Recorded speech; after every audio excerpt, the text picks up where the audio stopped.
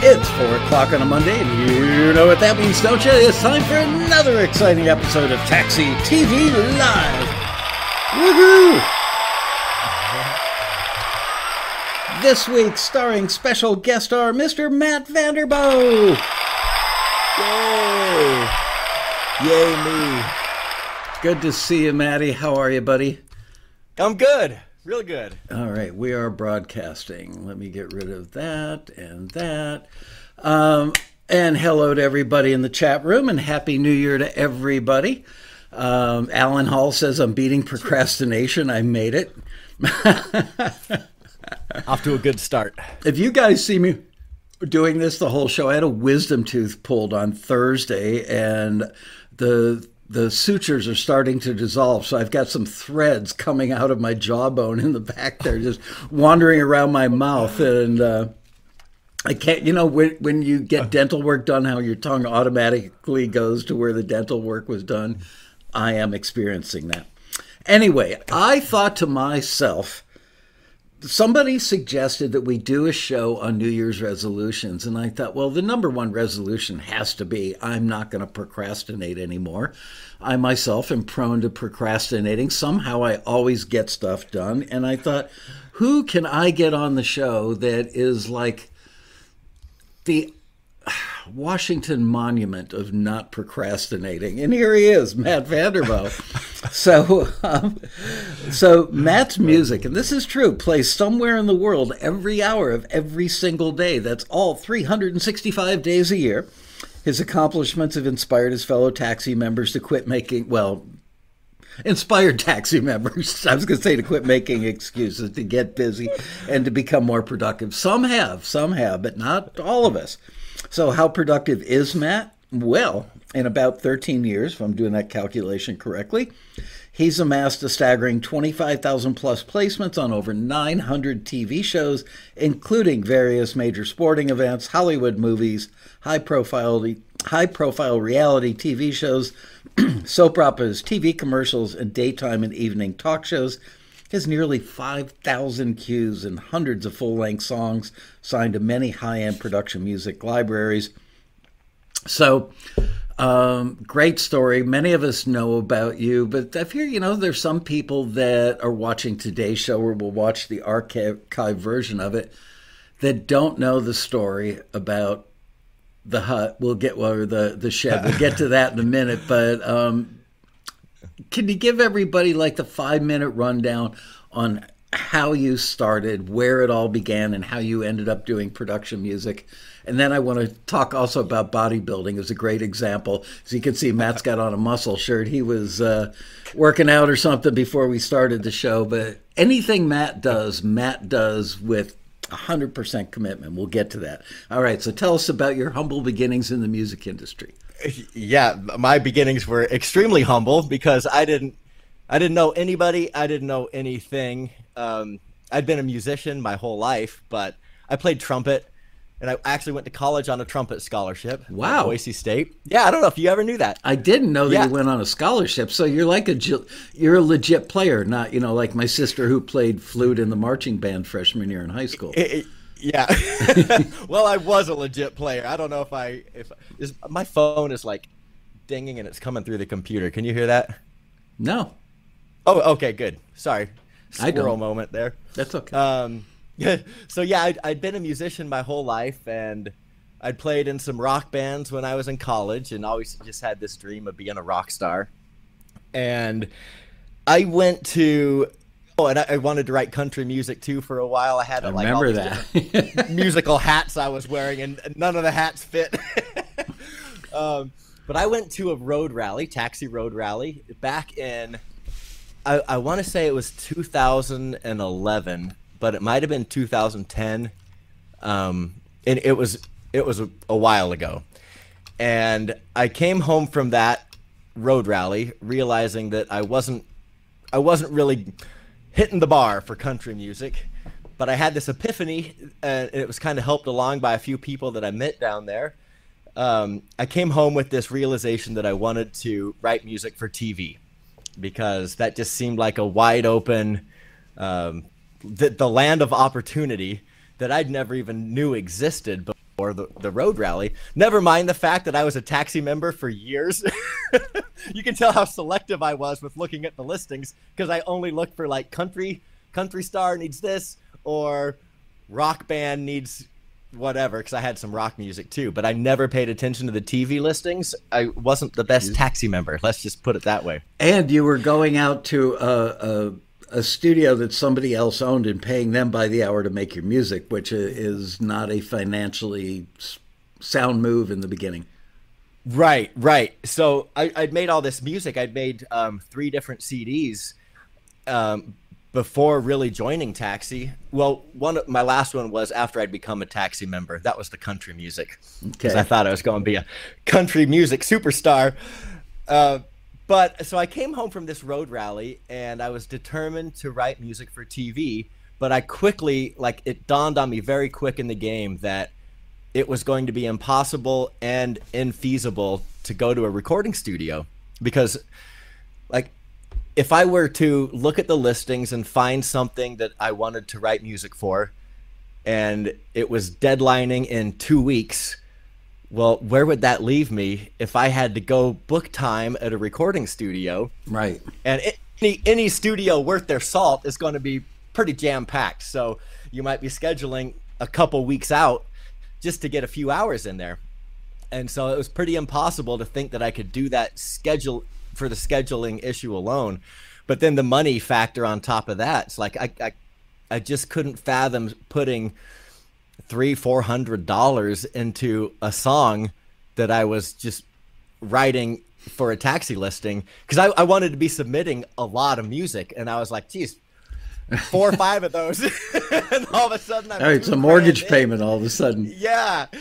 So I was like, okay, better way to do this is just to invest in some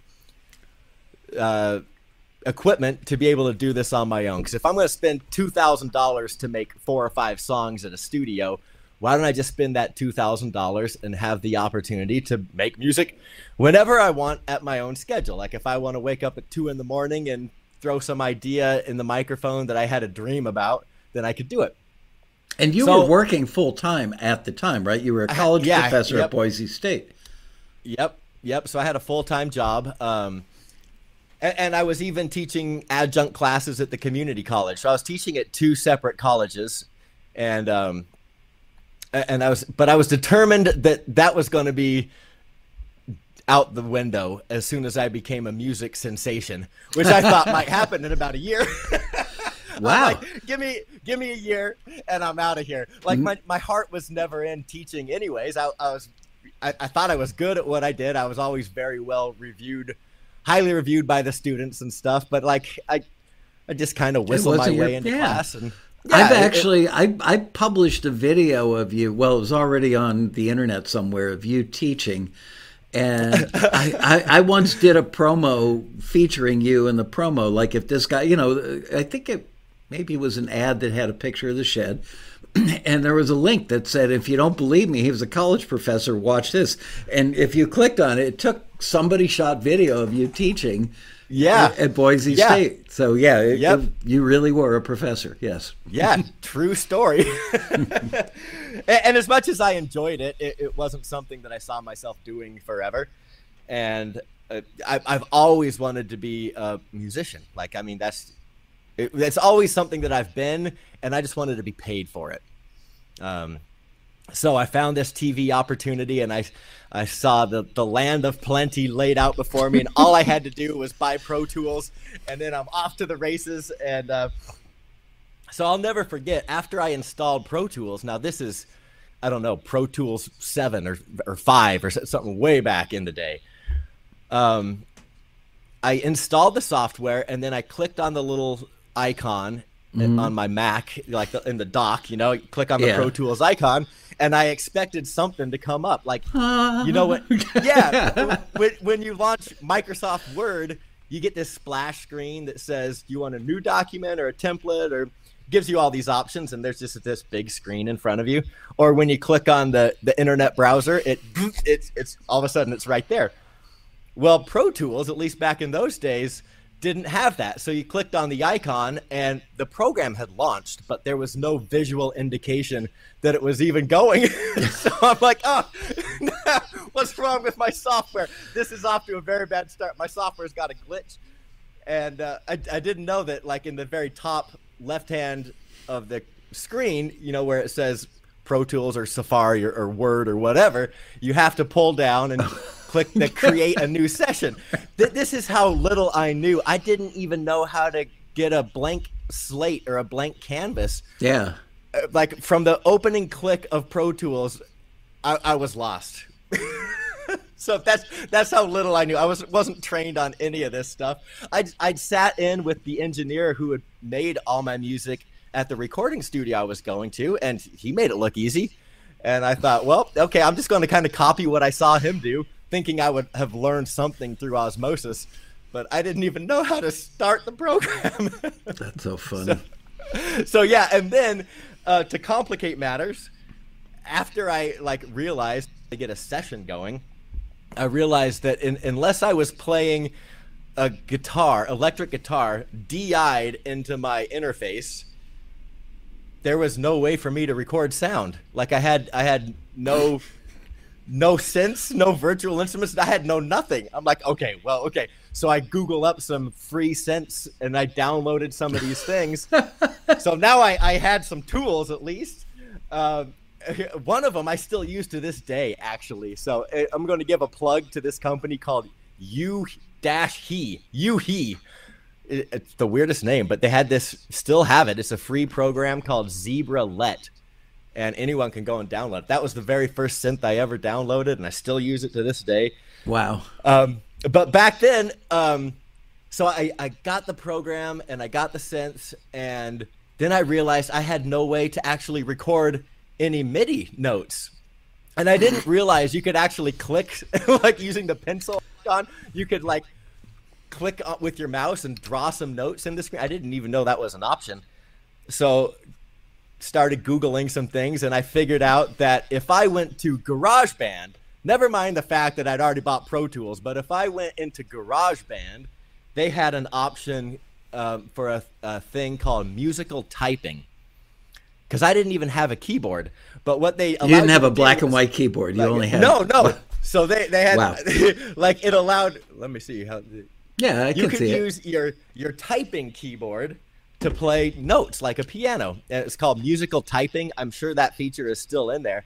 So and that's the way. Like the letter E was the note E, and the letter G is the note G. It wasn't quite like that. It was kind of laid out like a piano. Oh, okay. With the A through L keys, I think, were like your white keys, and then the row above might have been the black keys for flats and sharps. I can't remember, but I did that for like 3 months until I finally ponied up and got myself a 2-octave keyboard, and I rocked that 2-octave keyboard for like another 3 or 4 years.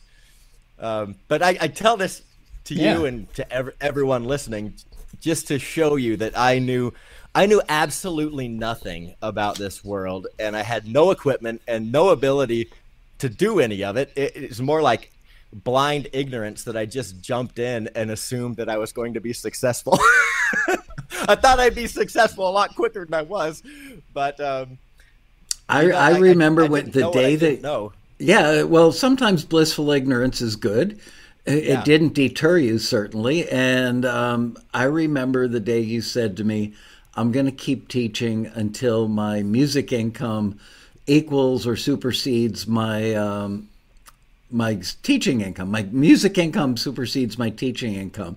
And you actually called me or emailed me and said, well, that's it. I'm out. I finally got a check this quarter. I think you might have even sent me a copy of the check and said, I think I did. Yeah. I made... I think I made a color photocopy of it and sent you. Yeah. I forgot about that. I've got a wall of my favorite things since I've run taxi sitting over here, either with push pins in the sheetrock or pieces of blue masking tape. Your check is buried under a layer somewhere in there. Awesome. I never want to forget that moment because you were so proud that you had done something you'd never done in your life before and were able to make as much or more money doing that than a legitimate what's more legit than a teaching job at a university, right? Right, right. Wow. Okay, so continue. Sorry, I had to put a little background. Oh in no, no, I'm glad you mentioned that because I forgot all about that. But I do now remember photocopying that check at Boise State as I was giving them the bird and telling them I wasn't going to teach there anymore. Just pop that baby in the mail to you. But that took 5 years from coming home from that road rally until my royalty checks were at a level where I could leave Boise State. And I guess just for the sake of transparency, I wanted to be making $50,000 a year in royalties.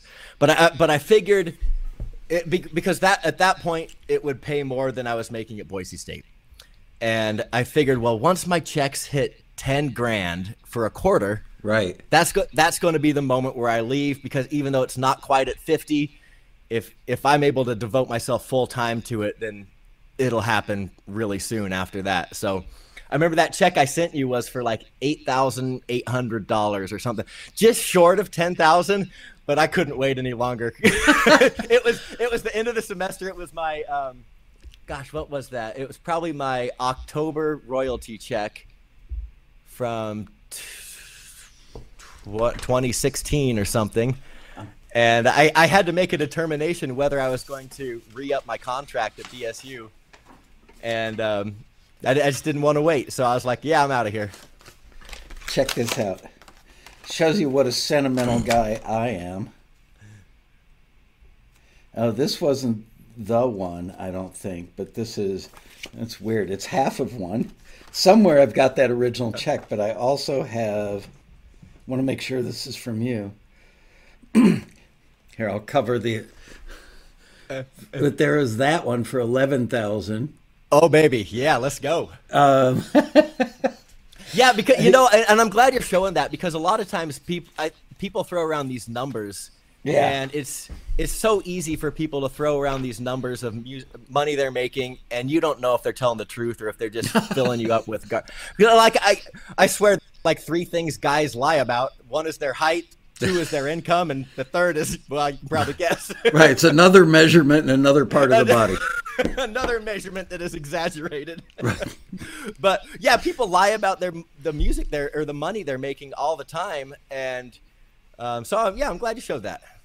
I'm kind of amazed that you got to that number in 5 years. I mean, there's always been talk about the 5-year plan, which was started by Matt Hurt. I believe Matt Hurt and John Mazzei were the guys that might have coined the phrase the 5-year plan way back in the day.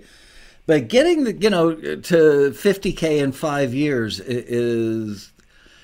it's evidence of how hard you worked. And coming from your completely ignorant newbie genesis, I mean, you started literally at square one or square zero, maybe even square minus one. square minus one, yeah.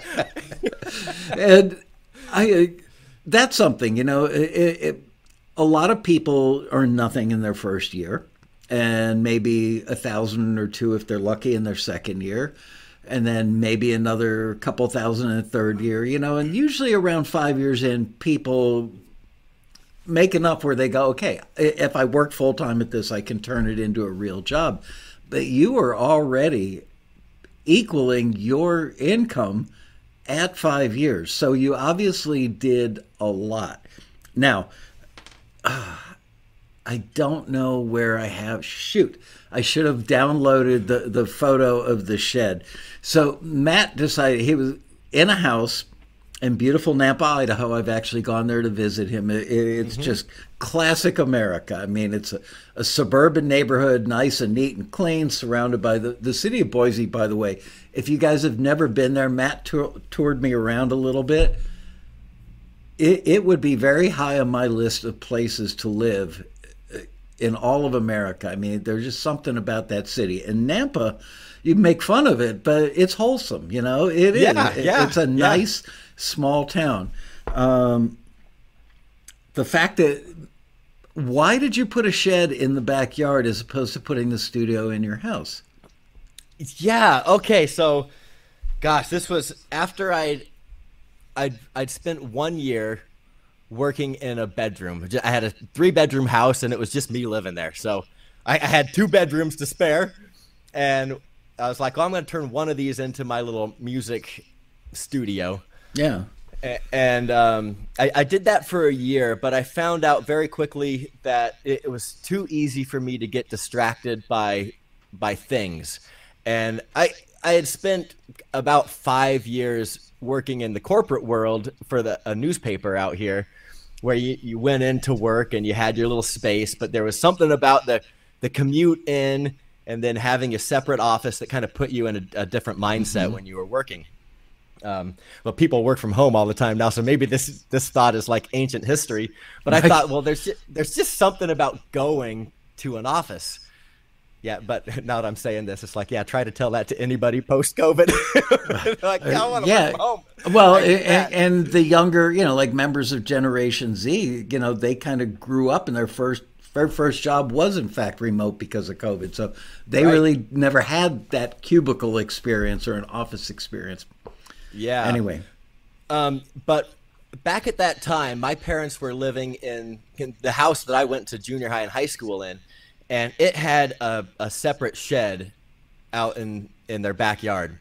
And it was one that you would put a riding mower in or something like that? It was a pretty big shed. It was actually subdivided into, I think, 3 different little areas. And one of them was for all the lawn equipment, so the lawnmowers and stuff went in there. And another, my mom had turned into a playroom dollhousey thing for my sister, who was quite a bit younger than me.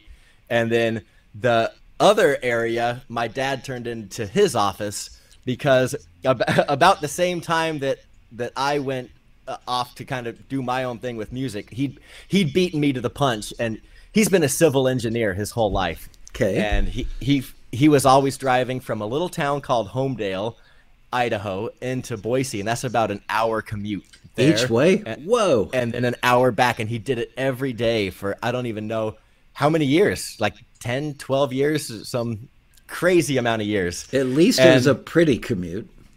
Yeah. There's that. You start to, yeah. But he left that and started his own engineering firm, and he set up his office space in that shed. Oh, wow. And I was just like so blown away by the thought that he could go inside in the morning, like wake up, make a cup of coffee, and then roll outside wearing his slippers or whatever, and then sit down. And he had his own, it looked like a legit civil engineering office. He had the drafting table and all that stuff, but it was at home. And I was like, that was just so cool to have a legitimate office, but in your backyard. And so I had that thought in my head when I decided that I needed to do something similar.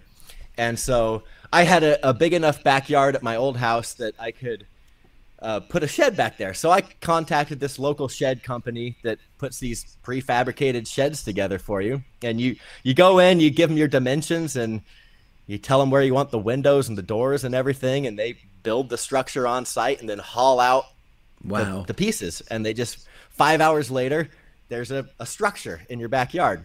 Did you put down a concrete slab for it or anything?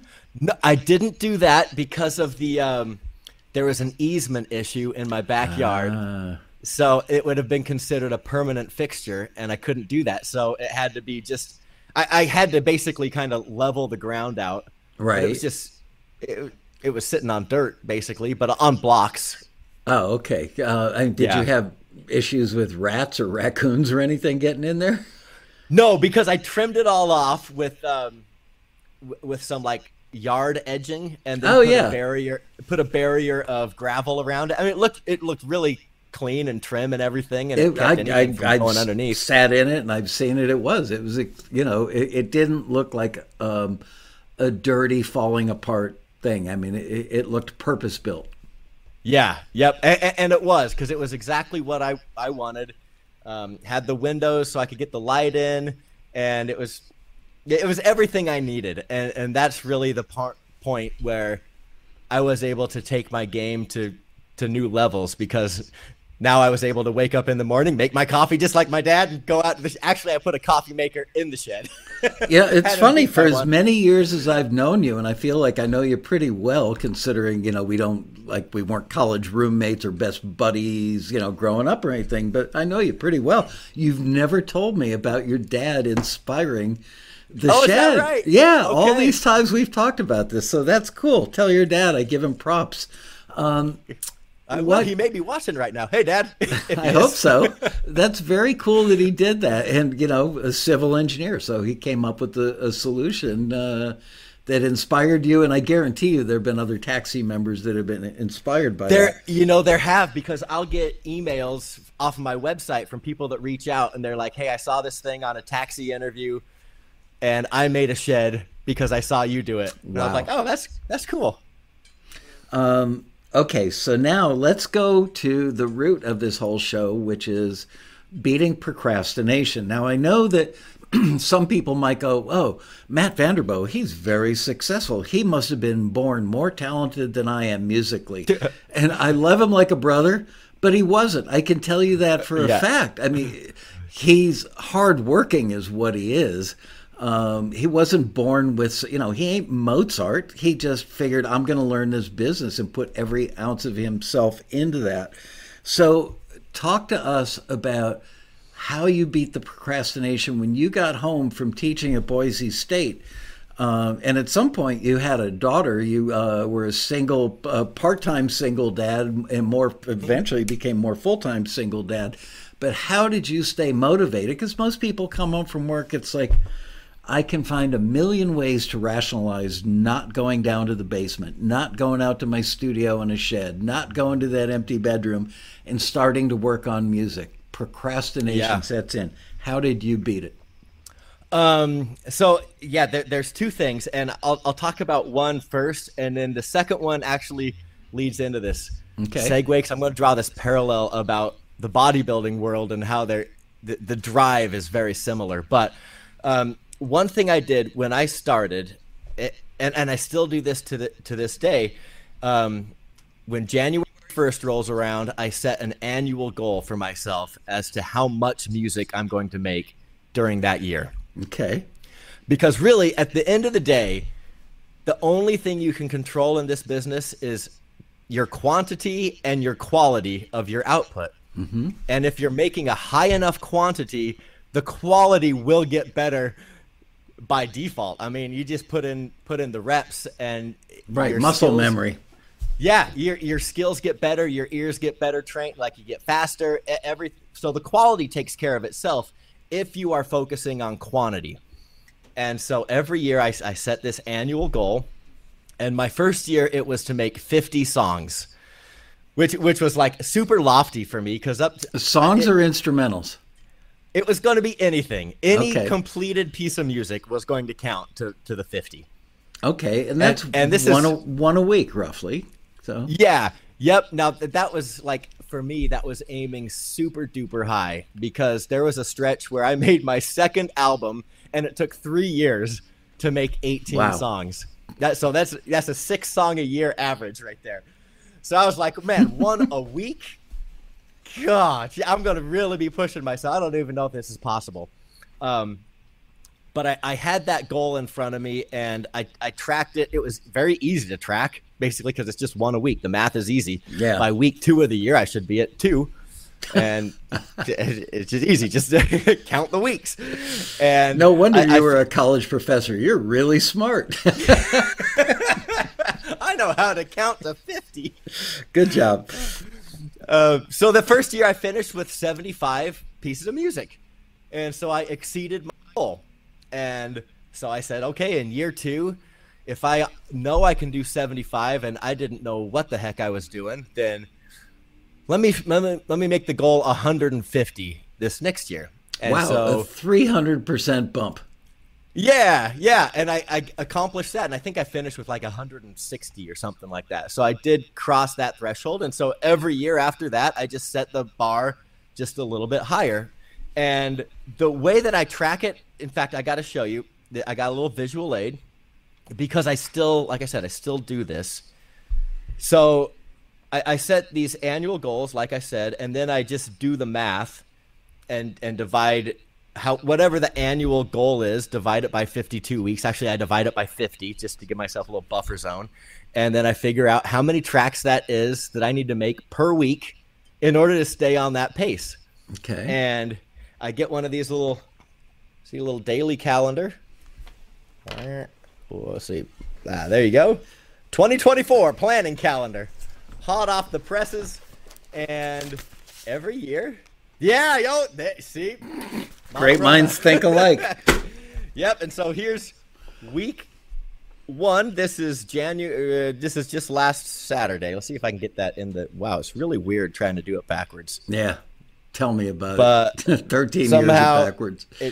Josh, it says, see, you can kind of see target 6 because my goal this year is to make 300 pieces of music. Okay, which is taking my foot off the gas a little bit. But I finished up with 5 last week, so I'm already behind. Wow. But next week, I've already got it mapped out on this thing, and I can see that next week I've got, geez Louise, this is a brain buster here. Target, there's my target, 12. Okay. And we're not at the 13th yet, so I don't know what I'll be at. But if I want to keep that pace, then I know the numbers that I have to hit. And I'm very, very focused on easily achievable targets, because if you set this lofty goal, it's way too easy to get lost in the mud, especially if the deadline is a year from now. Oh yeah. Like it's just easy to put it off. And so it's much easier, at least for me, to have a weekly number staring you in the face and just track it. And I track these things religiously. That's the only way that I think I was able to be as prolific as I was early on and kind of keep that level up as the years went along. What keeps you motivated? Because you must have had a lot of your early stuff returned by Taxi, and you probably had the thought, okay, I'm cranking out the volume, but the quality sucks. And you probably had like a little voodoo doll with my face on it with pins in the eyeball. But yet you kept going. How did you stay motivated, and how did you not let procrastination seep in and become your excuse for, oh, well, next year is the year I'm going to get serious? Yeah. So one thing that I did, and I still encourage other people that I kind of mentor to do this, is listen to the stuff you made 6 months ago or a year ago, and just see if you've come farther than you were. If your music sounds better in terms of quality and composition or whatever, then you're clearly making progress. And maybe you're not over the forward threshold for Taxi listings yet, but if you're making progress, you're making progress. And it's no different than taking weekly progress photos prepping for a bodybuilding competition. The early weeks aren't going to be much to get excited about, but you can look at yourself 4 weeks ago versus where you are now and see, oh, well, actually, there has been a lot of improvement. And so I would do that with music. As much as I thought my music was amazing, right from the very first piece I made, which it wasn't, it got better 6 months down the road. And even with my untrained ears, I was able to listen back to the earlier stuff and be like, maybe that wasn't as good as I thought. It's better now, but probably still not as good as I think. And then I would just do these kind of honesty checks with myself and go back and listen to old stuff and then listen to my new stuff and just make sure I was making forward momentum. When you got home from work, and like most of us, it's just like you just want to chill out, have a beer, put your feet up, eat a pizza, watch Monday Night Football. How did you stave off all those, Stephen Pressfield, by the way, have you ever read this book, The War of Art? I haven't. In fact, I bought one for my brother last Christmas, but I've never read it. Oh man, you will love this book. Anyway, Stephen Pressfield is a best-selling author, and he did the movie, with Will Smith, the golf movie. Bagger Vance, wasn't it? Bagger Vance, Legend of Bagger Vance. Yeah, but this guy worked like something ridiculous, like 27 years before he got a book printed, I interviewed him for the virtual road rally a couple of years Yeah, ago. that's right. And got to know him a little bit. Pretty amazing guy. I've read, I think, 4 of his books now. Some of them are novels, and some of them are self-help motivational books. Anyway, he's got a principle that runs through several of his books, which is called where's the word I'm looking for? Resistance. And resistance is this evil, corrosive thing that lives inside of every one of us that looks for the path of least resistance to cause you to go, screw it, I'll do it tomorrow. And he says it's not about genius, it's about work. And that defines you. Yeah. I mean, yeah. I'm not putting you down by saying it's not about you, but you were not born Mozart. But what you did was you just simply hunkered down and did the work. And it's amazing to me that you were so consistent about it. But then when you started bodybuilding, I went, oh, so this wasn't a one-time thing. It wasn't that Matt was so into the music, which you were, but you were, you're just really good at visualizing where you want to be and sticking with it until you get there. So he says, Pressfield says, we can't control the level of talent we've been given. We have no control over the nature of our gift. What we can control is our self-motivation, our self-discipline, our self-validation, and our self-reinforcement. We can control how hard and how smart we work. So, I mean, that totally defines you. And as I was reading that, trying to decide how... Can you hear that airplane? That was a really low-flying plane or helicopter. Anyway, as I was trying to put this show together, I went, I'm going to call Vander Boegh. It's like, sometimes it's better to show than to tell, so here you are. How did you overcome it? How did you, on a Friday night, let's say, you just put in a 5-day week teaching a bunch of university kids, and you come home and feel like I deserve a beer and a pizza. How did you get yourself back out into the shed, stick with the schedule? I don't remember because it's been long enough now that the memories are kind of fuzzy. But I will tell you, I didn't have much of a social life. so that helps. I didn't have friends calling me all the time. Hey, we're going to hang out this weekend and do this. I would get those calls, but it wasn't like, my college years where you're doing something every weekend and then the next day is spent recovering, and so that day is a waste. And so I was able to do it, and I would say that I had time where a lot of people don't have it, and this is it's a benefit that's unique to my situation, and I understand that a lot of people don't fall in this, but I was like, as we've talked about, I was teaching at Boise State, and I was teaching classes that I taught many years running. So I didn't have to prepare new material at all. I basically would just go in, whistle my way through a lecture, and then go home. And the position I had didn't require any extended office hours or anything. So I was making a pretty comfortable living without putting that much time into the job. And so all that extra time I was able to put into music. And I know that not everybody has that luxury. So it'd be harder for other people to hunker down like I did. But if I was only working, say, 20 hours a week at the university, that logistically gave me another 20 hours to work on music before I'm even going backwards in the work ratio. But you still could have chosen, this weekend. I'm working on the road rally photos right now, paring those down to 50 selects out of several thousand. And from 2 different photographers that sometimes are shooting the same thing. So I have to I picked something 3 weeks ago and now I found a better version of it. I've got to go find the one that I picked and replace it with the other one, make sure they're properly tagged, think about the story I want to tell, the order they go in. It's my biggest pain in the butt task that I do every year. I absolutely despise it. And as I'm finding photos of people, I'm sending them off, emailing, hey, Shirelli, here's a great shot of you. So I have procrastinated since November 15th was the day I got the photos.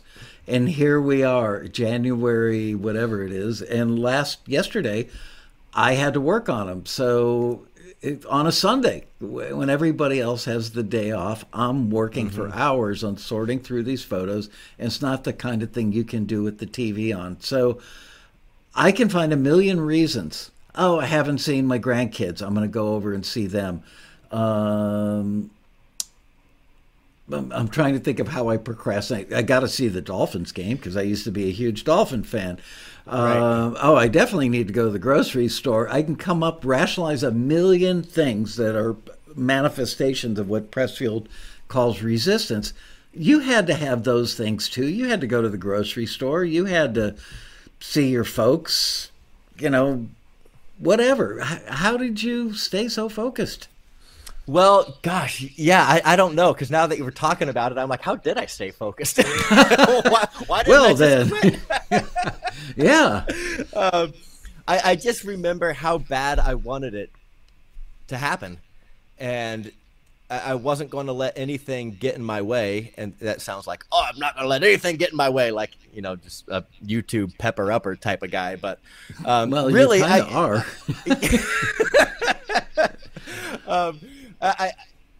My whole life, I just wanted to be a musician. I wanted to make music for a living, and I didn't care what form that was going to take.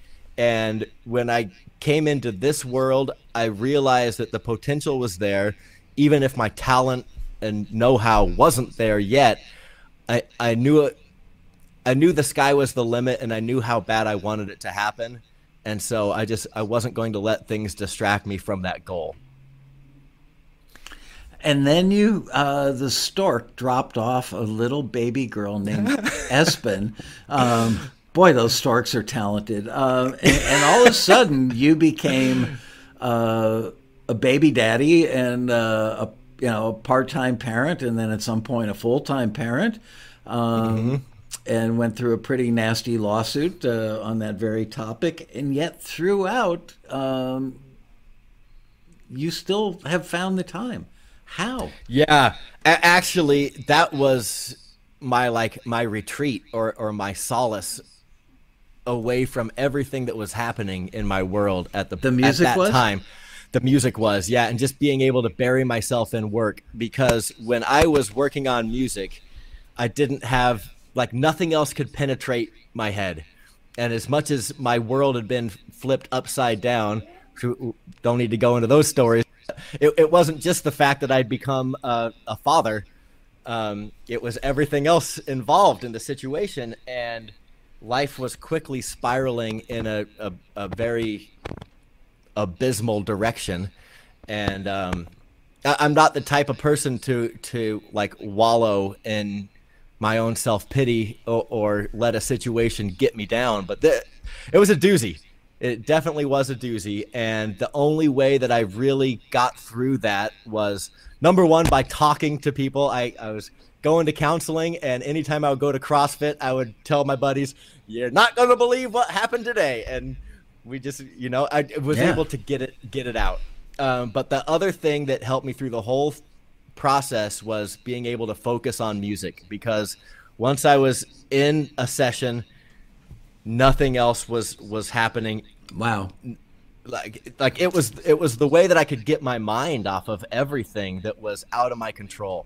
Because I'll tell you this, if I would have just been focusing on how bad my situation was, who knows? Most people would have.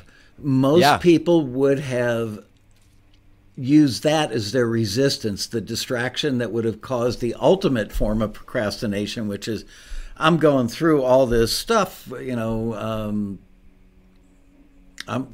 was a paternity suit, which, those are nothing to sneeze at. And most people would have crawled into a hole and used that as the reason that they couldn't get the work done on the music. But you did the opposite. Pretty cool. Yep. Yeah. And it's a benefit or a testament to being able to do something that you love. Because I'm telling you, if I had my old corporate job at the newspaper, or if I was even just focused on teaching, there's no way I could have lost myself in that work, because I didn't like that work. Right.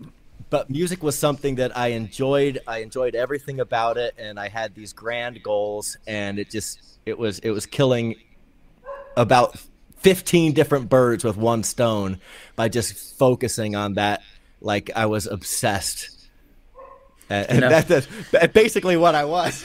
And that's the way I was able to make so much music at that time, because it was my escape hatch. And so many new members, they don't want to hear that you shouldn't submit old music because it's square peg, round hole. And then they hear about these legendary members like yourself that produce a lot of music, and they go, I can't do that. And I contend that almost anybody can, because I've seen it so many times where people, those who want it so badly, find a way to make it happen, and ultimately they end up as a full-time producer of TV or film music. Mm-hmm. It's funny, as I'm talking to you, I was kind of glancing down because I had like 20 pages of notes before I had the idea to have you on the show. But how to overcome procrastination in terms of writing. This is from a website called turnerstories.com for authors. And it says set goals. Excuse me, set goals. You did. Schedule. You did. Measure. You did. Hey. And celebrate. And so we haven't talked about celebrating. How did you celebrate triumphs? Do you need to go let the dogs out? Yeah, they got a dog door. They're barking at someone who's walking walking their dogs. Sorry to the That's sound. okay. I don't know if I can. Sorry, airplanes, dogs. Don't worry about it. Yeah. This is my life here. They'll calm down in about 30 seconds. All right. So how did you celebrate your first forward, or getting forward somewhat consistently, or getting your first deal offer? You had to do something for yourself to celebrate. I did. When I first started getting forwards, I made this deal with myself that I was going to tack a $10 bill on the wall of my shed. Okay. And every forward was going to be worth $10 to me, and it was already my money anyways. But it's going to be like a savings thing, so that when I got, however many forwards, I'd take that money and go treat myself. And so that's what I did for a while. And then I started signing deals, and I changed that reward, or whatever, the $10 thing, to, for every piece of music that I sign, I'm going to tack a $10 bill to the wall. And then I'm going to go on a really great vacation at some point when I have like $5,000 tacked to my wall in my backyard. I hope the door to the shed locked. Yeah, it did. But I stopped doing that because this is going to sound pompous and grandiose here, but I was getting too many songs signed, and I didn't have enough $10 bills to go up there, and I was like, gosh, I just signed these 10 songs. That cost me $100. Wow. I'm not going to tack that money up there, so I gave up on that. But for a while, it was really cool looking at the wall and seeing these $10 bills add up until it got too expensive. And how did you decide which genres, and did you pick genres that also motivated you, or did you pick genres that you knew the industry really needed? No, when I first started, I didn't know what the industry needed. The only thing that I knew was that taxi listings had to stand for something. And so if someone was asking you guys for it, then there's obviously a need for it. And that was all I had to go by, really. But I didn't know what I was good at, which I really wasn't good at anything. So I just, my first year, I was just finding random listings in all shapes and sizes and just trying to make music for that particular thing. And I did everything you can imagine. I remember doing some a cappella choir things. With you singing? With me singing, yeah. Well, because I had Melodyne, so I was like, how hard can it be? We'll just auto-tune these babies right into place. Oh, is that funny? So I did some of that. That never went anywhere, obviously, for good reason. But then I did some, bluegrassy banjo, backwoods sounding things, and then I tried some with samples, or did you actually play a banjo? With a real banjo. Yep, because I got a banjo hanging on my wall right over there. It's too far for me to go reach for. But I was doing everything because I was like, okay, I don't know what I'm good at yet. I'm just going to do stuff that sounds like fun. And then eventually I got to the point where I realized what went together fast and what was fun and what was easy were often the same style. Say that one more time. That needs to sink in for people. That's really important. Yeah, okay.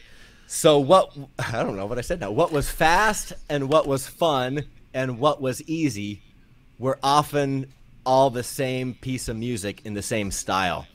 So if I was beating my head over like an orchestral thing, which is another thing I tried because I got an orchestral program, I was like, oh, I can be the next Beethoven here because I can now have oboe.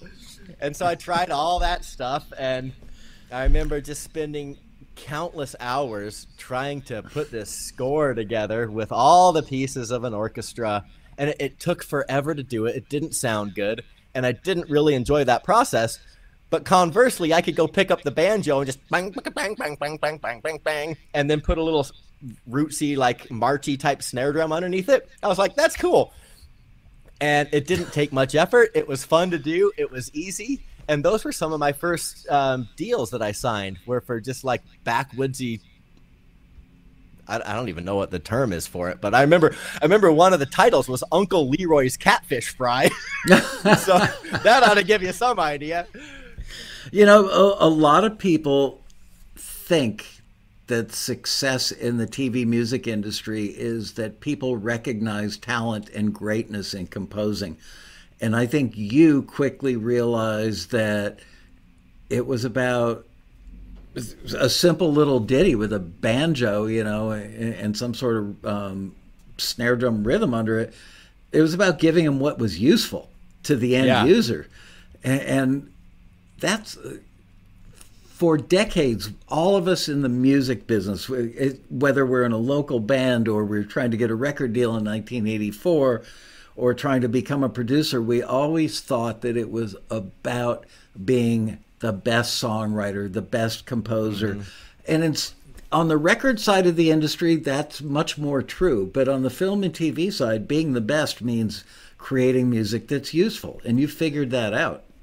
Yeah, I almost, like, I contend that people who are virtuosos at their instrument are actually at a disadvantage in this world, because they're going to be predisposed to overplay everything to show off how good they are.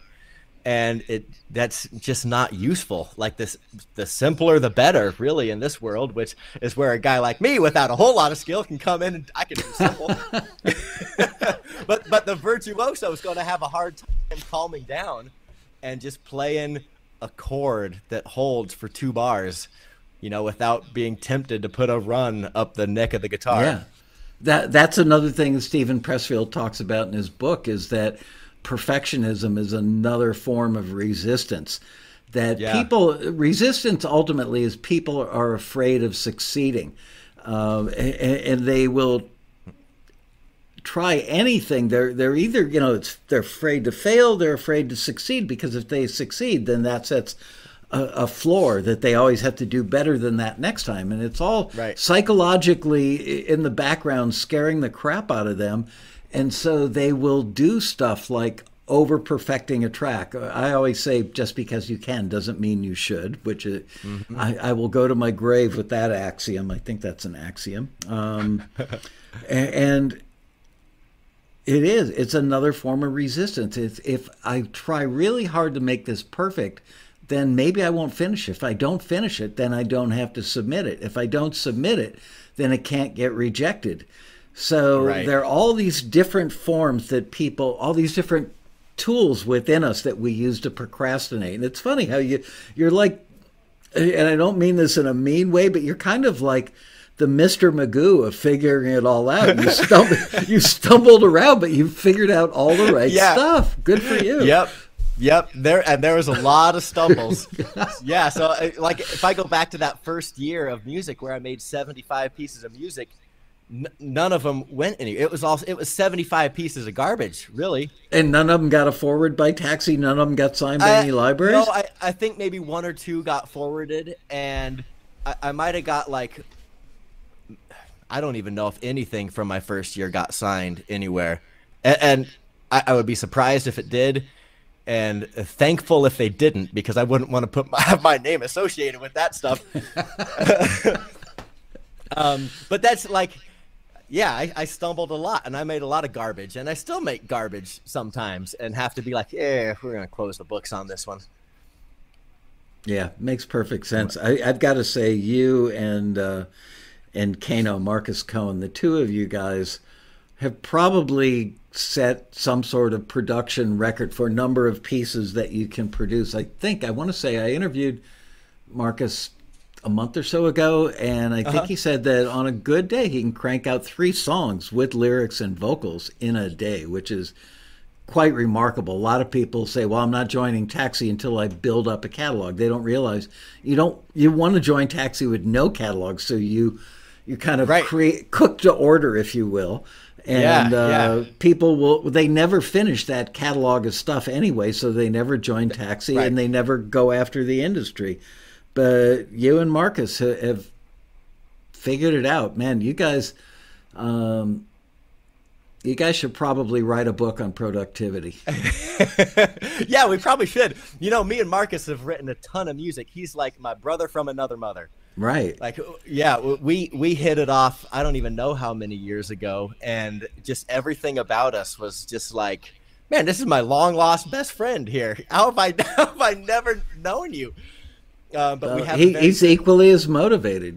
Yeah, we have a very similar outlook and work ethic, and we're just as driven. In fact, we had a challenge years ago as to like who could, I won't give the challenge away, but it was who could reach this pinnacle or this next whatever landmark milestone, in our career first. Milestone, yeah. Who could reach it first? And we never really followed up on that, so I don't know who won that contest, but yeah, we were always kind of pushing each other. Like, hey, this is my goal this year. What are you up to? And wow. He's a great guy. Love you, Marcus. Yeah, he's in the chat room, and he's sending love back your way. Oh, my man. Anyway, okay, let me look at. I want to see if there's any other Stephen Pressfield stuff. Oh, here's one of the things he says. The amateur plays for fun. The professional plays for keeps. To the amateur, the game is his avocation. To the pro, it's his vocation. The professional is there 7 days a week. The professional loves it so much he dedicates his life to it. He commits full time. That's what I mean when I say turning pro. Resistance hates when we turn pro. So I think that is more so than your musical talent. The fact that you, like with bodybuilding, when you told me about it at first, I kind of thought, not surprising. Matt's a pretty physical guy, and he takes good care of himself. He eats well, works out. But man, when you got into bodybuilding, you ended up you got number one. You got a big prize. You won something big. What was it? Yeah, it was so my very last competition just in Las Vegas about 2 months ago, right after the road rally, a week after the road rally, matter of fact. Wow. I won first place for men's physique for guys in my height range, which is, I think it was 5'9" to 5'11" or something like that, and I'm 5'10". So, yeah, first place, baby. First place on a state level, nationally, what? Well, it was held in Las Vegas, but it was open to anybody. I mean, there were guys from all over the place down there. I think most of them were probably local to Vegas, but I don't really know.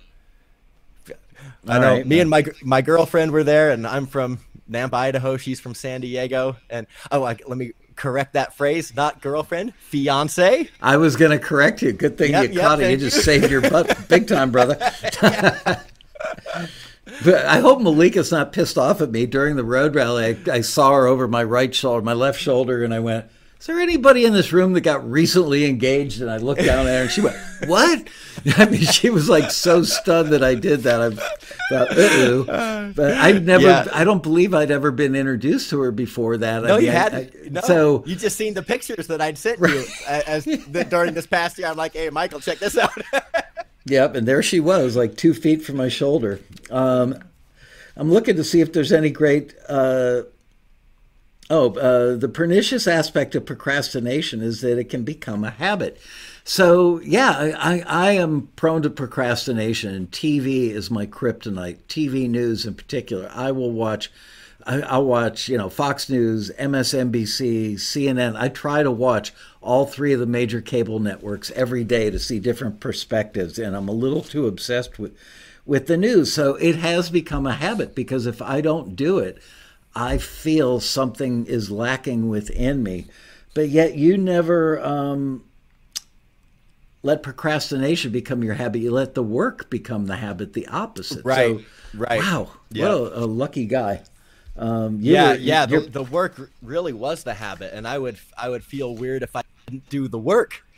Like, and you contrast that to my life in corporate America, or for anyone who's working corporate America, you're always just looking for reasons to take the day off. Like, maybe I'll call in sick today and not do anything. And for me, it's like, I'm not taking the day off. No way. Like, if I take the day off and don't do anything, something's wrong. Some people are starting to ask questions, but I'm going to go through a few more minutes of stuff and then we'll open it up to questions. So hold on to those and we will get them answered here. I'm drinking out of a coffee mug my daughter made me a couple years ago for Father's Day. I've got one mug that one of my daughters made, and she did it at a Color Me Mine place where you go in and paint your own mug. And she made it when she was 14, and now she's 23. And I've been drinking out of that mug every morning unless it's dirty, but I generally wash it out every night so it's clean. And just this morning I realized it's got a hairline crack down the side of it. I probably put in maybe I microwaved a cup, I don't know. But I'm just heartbroken because, that cup is part of my life anyway. But at work, I use this mug, which Liz will put a link where you, too, can have a taxi mug or a taxi shirt or taxi boxer shorts. No, don't have those. Yeah, you need to get some taxi headbands, man. There you go. Wearing that right now. These are, I can't remember if I got these from Pressfield's book or somebody else's website. So whoever it is, if I'm upsetting you by plagiarism, very, very big topic lately in the news, but let's not get into that. Anyway, show up every day. You did. Stay on the job. You did. Commit to the long haul. You did. So intuitively, you got so much right. Be patient. Well, I can't imagine you being all that patient, but I think the fact that you were so engrossed in the work that you didn't have time to not be patient. Seek order, which you did by having the book, setting goals and scheduling out your, act in the face of fear. Somebody once said to me, and I saw it again in Pressfield's book, The War of Art. If you haven't read it, buy it, kids. You will, seriously, anybody that buys this book, if you don't love it, I will reimburse you the 10 or 20 bucks that it cost you to buy the book. And you can keep the damn book. I'm that confident that you will love it. Do the thing you fear most. Because that thing you fear the most is the thing that will persistently and corrosively cause resistance in you, which ends up causing procrastination. So if you just go, screw it, I am going to do the thing that I fear most, then you've cut the legs out from underneath that procrastination. Accept no excuses. Yeah, you don't seem like a guy who makes excuses. Be prepared. Build a shed, it says. Man, he was onto something. Yeah, here's something that you may not jive with, which is number 9 on this list. Don't over-identify with the job. You were completely immersed in your identification as I'm a TV music producer.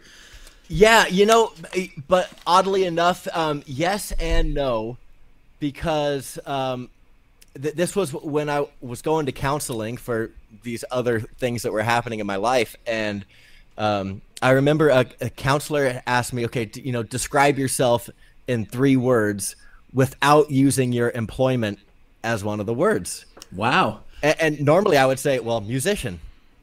And I was like, wait, I can't say that. Why can't I say that? She said, I don't want you to be identifying yourself by your career or by what you do for a living. Like, Wow. oh, yeah. And I was like, okay, there's something I took away from that.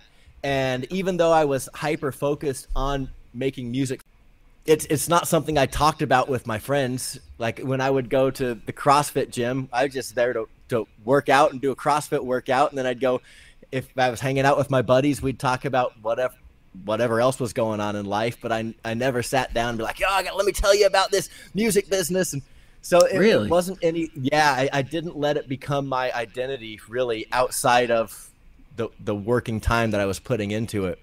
I tried not to anyways. Wow. Man, I think I know you really well, but the more I get to know you, the more I'm impressed by all these steps and things you've done in your life. I know you did this one in the beginning, ask for help. You were very involved in the taxi forum and talking to Kano and other people that you quickly identified, very wisely identified at your second road rally, I believe. These are the guys that figure it out. So you did what Tony Robbins and every other self-help guru says, which is somebody else has accomplished your goal before you've accomplished it. Get to know them or get to know how they did it. And you did exactly that. Yeah. And I got to put a lot of that credit to my friend Chuck Henry, who didn't know him. I met him at a road rally and we've since became really close friends, but he taught me like so much of this business. I don't know where I'd be without his tutelage or his mentorship. Yeah. But yeah, I mean, you got to find the guys that know what you don't know and learn from them, but not in like a tell me all you know type thing. Like, just not like you want to leech off people or anything. I swear the forum, people laugh. I go, you still have a forum on your website? Well, yeah, we do, because social media is very ephemeral. What goes up is gone in a minute. Whereas the forum is like the Encyclopedia Britannica of success in the music industry, and it just builds and builds and grows and grows. So, anybody who is a devotee of the taxi forum knows that pretty much anything you want to learn or the people you need to meet to learn from exist in that forum. So, little plug there. Yeah, that's where I met Marcus. That's where I met Terrell. That's where I met Owen. Wow. Probably all sorts of others that I'm not thinking of on the spot here, but Dean Crepane probably among them. Yep. Dean. If I really put my mind to it, I'd come up with a bunch of other names, but the forums, I swear, is the best website on the internet. Wow. Like I'm just going to put that out there. Best website on the internet. Thank you. It's searchable. I mean, it goes back, I don't even know how long, decades? 2004. Okay. 20 years. Yeah. That is decades, plural now. Wow. It's a living, breathing encyclopedia that's always updated and it's always there. Like you said, it's not like Reddit or Instagram or whatever, here today, gone tomorrow. Anyways. Enough about that, but I think it gets my award for best website on the internet. I'm surprised more people don't use it. I am too. I'm always blown away by it, and I tell people all the time, you got to get on the forums, you got to be active, and a couple of people have taken me up on that, but I'm surprised no one else does. Like, that was one of the earliest factors to my rise. But hey, well, what did we say earlier? You can lead a horse to water, but you can't make him drink. Yeah, it's so true. It's like I get frustrated as the person. I by the way, tell Espen she did a great job in that mug. It's really cute. Oh, thanks. Yeah, good colors too. Two sides. This was a couple years ago. And the bottom. Yeah, it's even. Yeah. Wow. Yeah, I don't want to spill on myself, but yeah, make sure Espen sees this part of the show. Tell her I said hi, and great job on the mug.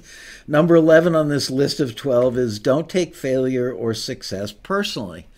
You certainly didn't take failure personally. How do you feel about your own success? I like to think that maybe my name carries a little bit of weight now. If people see my music in a list of things. But oddly enough, I had this discussion with one of my main library owners, runs this very small boutique library. but he has a contract with like all the Bravo shows. And I was like, dude, do you think that like if people see my name, are they gravitating towards my stuff just because it's me that wrote it? He goes, no, they don't even see your name. My name is replaced. My name's replaced with a number. So, yeah, I guess the music just stands on its own, and there's nothing about me, like, and my name that adds any extra gravity to the music I make. It's like the music just has to be what it is. So, yeah, I don't really, at this point now, I don't take success personally because no one knows that I've made that music anyways, whatever. You know, I just cash the checks. And here you go. The last thing on his list is the amateur. The amateur craves third-party validation. The amateur is tyrannized by his imagined conception of what is expected of him. He's impressed by what he believes he ought to think, how he ought to look, what he ought to do, and how he ought to be. And it's funny. Andrew Jordan, an up-and-coming successful taxi member, another one that just got it right away and has that similar work ethic. He's definitely becoming a star in the world of TV music. I'm going to go get something off the door of my office and show you. I'll be right back. Oh, yeah. Yeah, I was going to say, if Andrew's out there. What's up, Andrew? I trust you alone with the audience for a moment. Yeah, so anyone who's chatting in the live chat, I can't see any of it because I'm on this back portal. So I can't see any comments that are made or even know who's in the chat room. So unfortunately, I can't answer any questions. But Andrew Jordan, I was interviewing him for a taxi passenger profile for the newsletter years ago, probably like 3 years ago, maybe. And when I went back to edit it and clean it up, I saw this sentence in there, which is value criticism over validation. And if there's one, I'm as guilty as everybody watching the show. I'm as guilty as any taxi member. Look, we all like to be validated. I love it when people say you've built a great company. My ego loves that. But you know what? Value criticism over validation. Those are really profound words.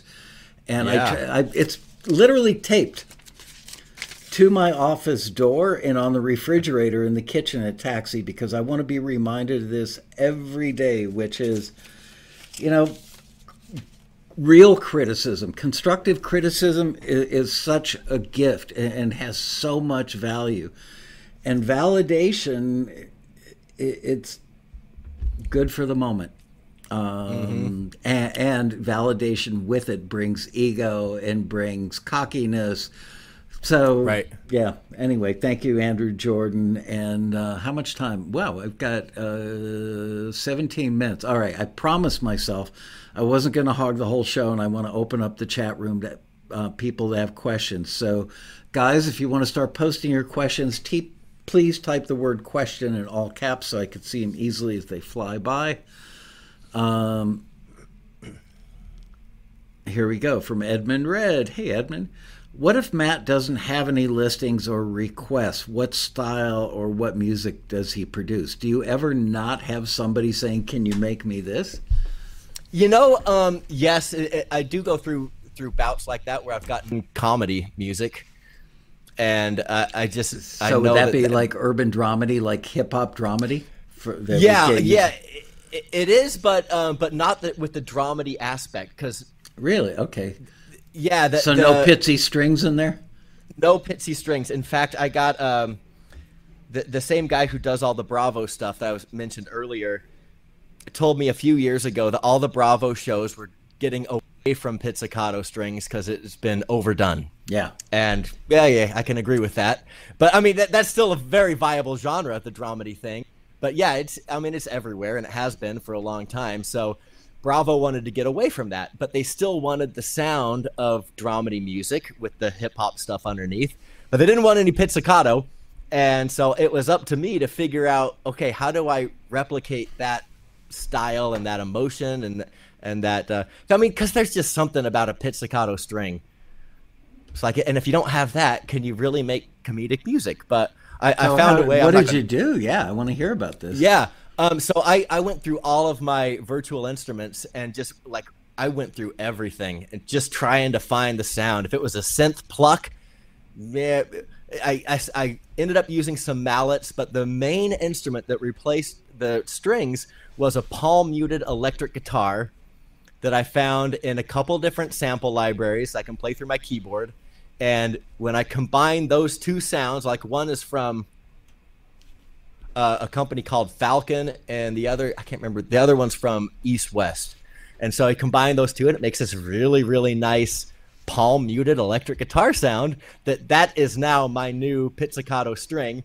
And I approach it the same way. It's the same exact composition strategy that I use for the dramedy stuff. And so it becomes rhythmic, like literally, like you could take pizzy string MIDI notes and trigger that new sample. Yeah. So it plays the same thing, but with just simply a different sound. And they're like, the same part. We love it. You're a genius. Wow. Yep. Yes, I am. But I will say this: I'm probably one of the only small few handful of guys and gals making that kind of music. So I'm just like, now it's basically all I do. Like I said, it's about 85% of my workload. And so if I don't get an active request at any given point in time, I know that I can just go make a bunch more of that because that request is going to come around again. And so I can give it to this person, this library, that library. Or when the Bravo stuff comes back and this guy says, hey, Matt, you got any more of this? I'll be like, oh, yeah, here's 30. Here you go. Get them out there. Let's go. So, yeah, just because I don't have an active request doesn't mean I stop working. I take that as a time to stockpile the stuff that I know will be asked for later. Nancy Kalel wants to know, how many instruments do you play, and do you sing vocals as well? Oh, well, how many instruments do I play well? That's a different question. How many instruments do you play on your own productions? I think would be a fair way to ask it. In most of the stuff I do, I play zero. I play the keyboard, the musical, not the typing keyboard, the musical keyboard, and it just hits these sounds. And I like to tell people I play the computer. That's my best instrument, which is really true. I do play trumpet, but it's rare for me to have a reason to put trumpet on my music. I play bass guitar as well, but I can't get as good of a bass sound out of my live guitar as I can by playing the what is it, the J bass thing that comes stock with Contact. Yeah, I mean, thank you. It's funny. Everybody loves precision basses, a P bass by Fender. Back in 1973, I had a roommate that inherited 30 grand when his aunt passed away, and he bought a bunch of instruments, and he brought home a P bass, a precision bass, and he said, let's set up some jam sessions and record them on a TAC 4-track. And I said, all right, I played bass when I was 13. I'll take a shot at the bass. But I said, do you mind taking this brand new P bass that you just bought, trading it in for a jazz bass? I just love the neck on jazz basses, and they sound better. But for one reason or another, the P bass, precision bass took off. Here's another question. So, yeah, don't underrate the venerable jazz bass, folks. Somebody want to know, how long are your cues on average? Nowadays, about 75 to 90 seconds. Good answer. Right in the pocket. Here's a guy named Hunter Sausage and Red Beer Show. Sausage O'Harmon. Right. But here's the scary thing, is Hunter lives in Nampa, Idaho. What? Yeah. Hunter says, how do I connect with composers like Matt in my area? Because I live in Nampa. What? Okay, just email me, dude. Yeah, to find me, because I run a group that meets about every 6 to 8 weeks. We get together in my house, like this room here, and there's about 15 of us, and every 6 to 8 weeks we get together and we talk music and we play stuff and we critique each other's work, and I usually do some type of teaching element. And yeah, so email me. Go to my website, vanderboegh.com. There's a contact form. VANDER space BOEGH, right? Or is there no space? But there's no space in the web address. Okay. It's just all one word. All right. Cool. Wow. What are the odds? Yeah, it's like I grew up in Dang. Ottawa, Illinois, and Adriana Lisette walked up to me at one point and went, I live in Ottawa. I grew up where you grew up. It's like, no, nobody. Abraham Lincoln did the first Lincoln Douglas debate there, and that's the only other person I know from there. Anyway, okay, let's see what else we've got. Questions. This one's okay. Here's another one from Hunter Sausage. I don't know. The Hunter Sausage thing scares me a little bit. Sounds like that's a name right there. Yeah, sounds like somebody you'd hear about on a true crime show. Hunter Sausage was finally arrested. Record real instruments through a DI box. As a composer, performer, and producer, I find this method to get a good sound. What are your thoughts on this method? I personally don't, but I work with a couple of great guitar players. My friend Brendan Nickel and my other more recent friend, David Wallace. David and I go back about 6 months, maybe less. Brendan and I go back 20 plus years. Wow. But both of those guys are just phenomenal guitar players, and they do everything DI. And I don't know what their magic is. I think they both use different processes. But through amp simulation and I don't know, whatever, they got these guitars just sounding absolutely ripping. And I don't know how to do it. Like anything I plug into that DI sounds like crap, so I don't even bother. But when those guys do it, it sounds great. The amp sims are incredible now. Even I putter around with Logic. Someday I will sit down and get serious with Logic. It's like I've got all the engineering and production chops from the mid-'70s through the '80s saved up in this brain of mine, but I've never done it in the digital realm before. And I love microphones and wires and getting sounds like miking an amp in a room. But every time I ask some member, oh gosh, I can't think of his name. Composer catalog, Keith LeBrant. Keith LeBrant gets great tones out of his guitars. And he is a Kemper or whatever they're called. Amp sims today are just so good. So, yeah. Let's see. Here's a question from KP Bolden. How should a vocalist... Hey, KP, what's up? Yeah. KP's the guy that jumped up on stage during the last panel at the Road Rally and started dancing the hip-hop thing by Wildman Chris. Is that KP? Does he have a mohawk? I wasn't... Yeah. Okay. Anyway, how should a vocalist drummer like myself approach recordings for sync? I want to be able to send raw vocals and acoustic drum tracks to composers who need them. Well, I know there's plenty of people like me and KP. I've already been in contact with him, Michael, about singing on some stuff. So I'm not the only one that works this way. I'm sure everybody has a different method. But if you can just record a very good, clean sound at home, drier than a bone, maybe with some like natural room reverb. You don't need to go overboard. You can go in your closet where it's dead as a doornail, and you just need a halfway decent mic, and you need a good quality dry sound. Just record those vocals, and most producers would rather get your stuff dry, untouched, and untreated rather than have you send over something with a bunch of effects that they can't get rid of. Right. So yeah, you just need a good mic. Not even good. You need a decent mic. Like I got this thing. It's AKG Perception. They don't make this one anymore, but when they did, it was $75. It sounds good. When you get I love this mic. 3 inches closer, that mic sounds like a 414, which makes sense because that's an AKG as well. Sounds great. Okay.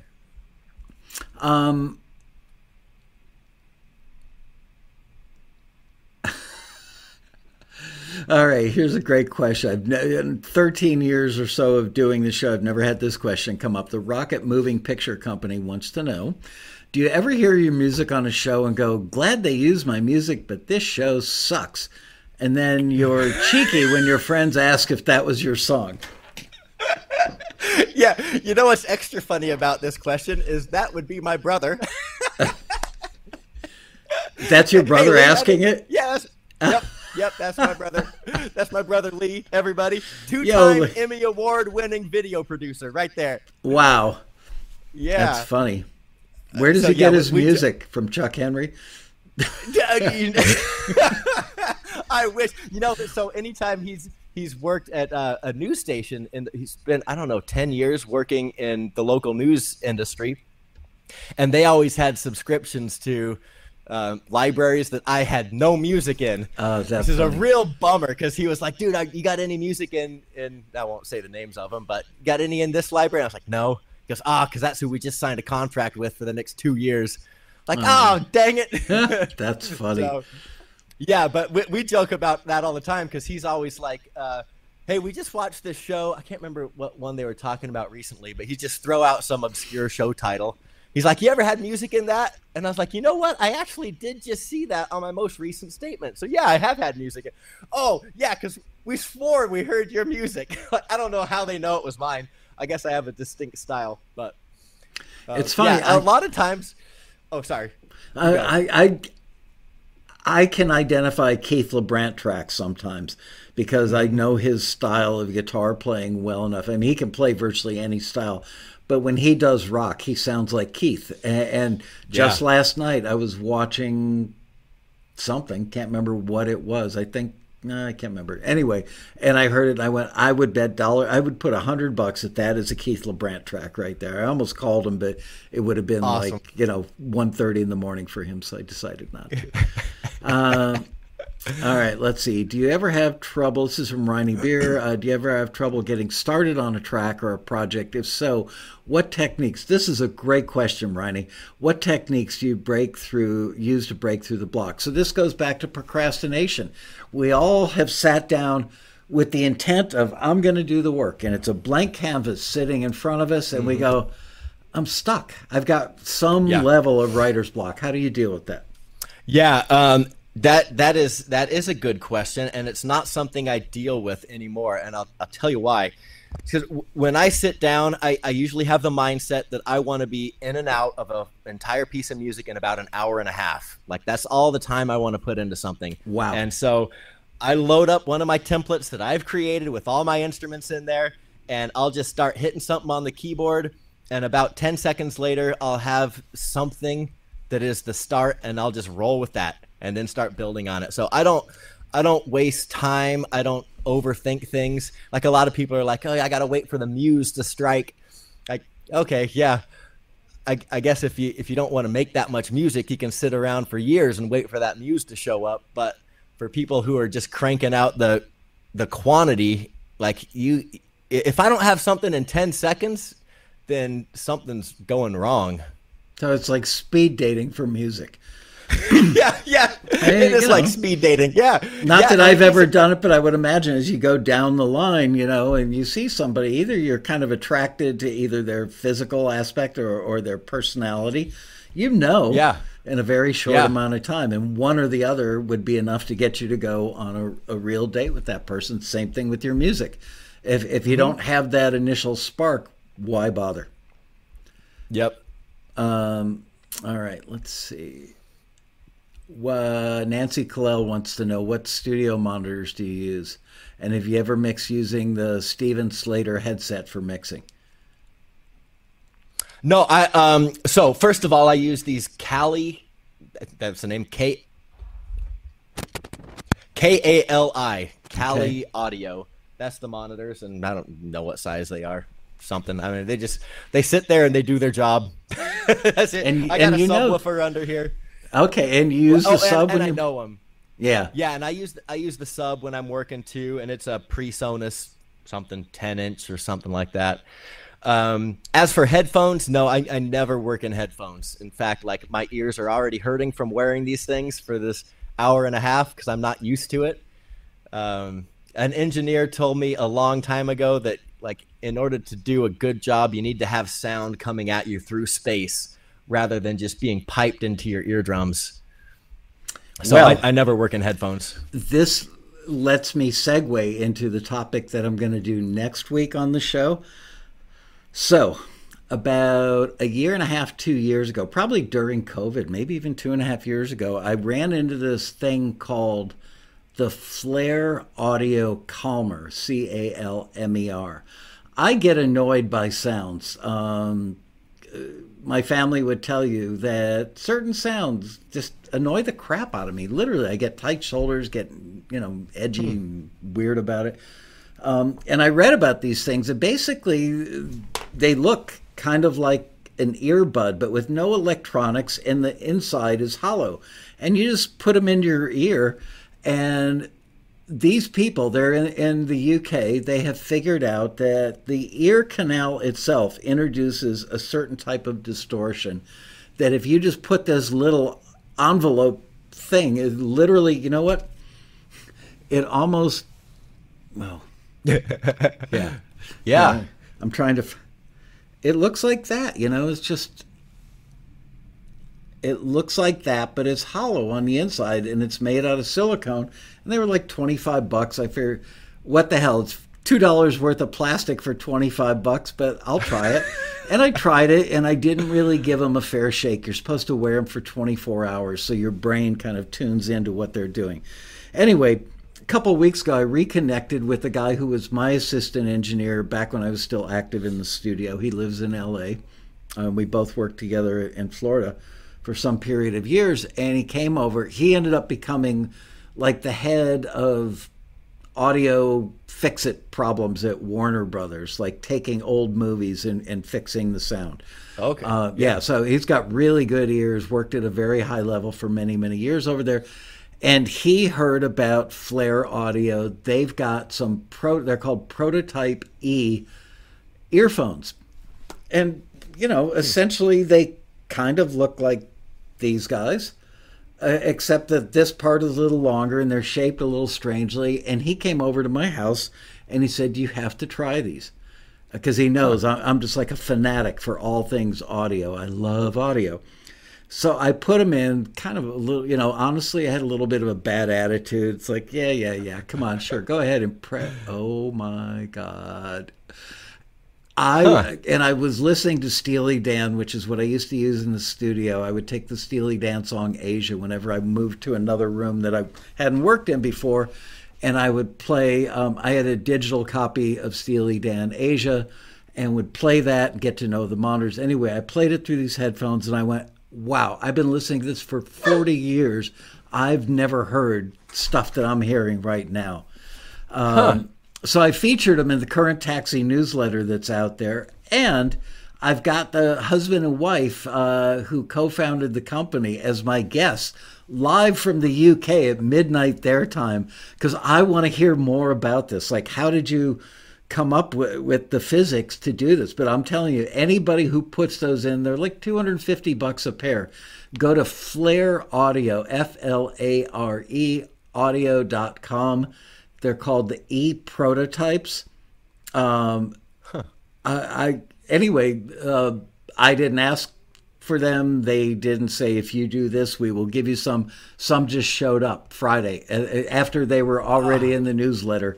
So I didn't take a bribe or anything, and I'm not plugging them but they sent me a freebie. And I've got to tell you, you can hear things. It's like the music is inside of your head in the best possible way, and you can hear like the drumstick on a cymbal so much better than you've ever heard it before, and the fingers on a bass. It adds a clarity and depth, but yet it doesn't color it.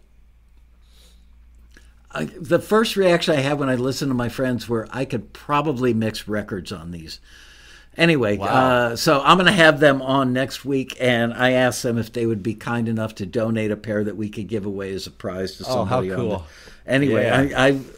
You guys know me well enough to know I would never endorse, especially an audio product, unless I was absolutely blown away by it. These are something. And apparently they've got some new product coming out in 2024 that they say is going to revolutionize the industry of sound. I cannot wait. Oh. Yeah, because these people are pretty serious people. So they will be my guests next week. Matt, I love hanging out with you. I almost don't care if there's an audience, but I'm thrilled that the audience got to be inspired by you, because if there's anybody that could talk about not procrastinating, you're that person. And it's so funny that everything you listed that you did instinctively and intuitively is exactly what Mr. Pressfield mentions in his book. That's pretty crazy. It is. So, yeah, you've got something special going on there. And with that, I bid you a fond farewell. I do plan to make it to Nampa, but now I'm getting some crunchy sounds going on there. Matt had invited me to come up and do a Taxi TV with this group of 15 people, do a live broadcast in that room with everybody. Right here. And I think before I come up there, can we do a Zoom one night when you've got all 15 people there, and I'll just hang out with you guys on a Zoom? That'd be awesome. All right, let's do that sooner than later. Because I'm thinking possibly even spring skiing. If I'm coming up to Idaho, maybe I'll come in like March or April and try and squeeze in a day of skiing. I haven't been skiing there you go. 4 years, and I miss it. Thank you so much. Please give my best to Espen. Tell her I really genuinely really like the mug. And I will talk to you. Have a great 2024. And, Michael, thanks for having me on. It's been a pleasure, as always. And hey and bye to everybody in the room, even though I don't know who's out there. Goodbye anyways. You know them all, I'm sure. All right, take care. Matt Vander Boegh, ladies and gentlemen. And don't forget, see you next week to check out the Flare Audio e-prototype. See if you can win one. Bye-bye.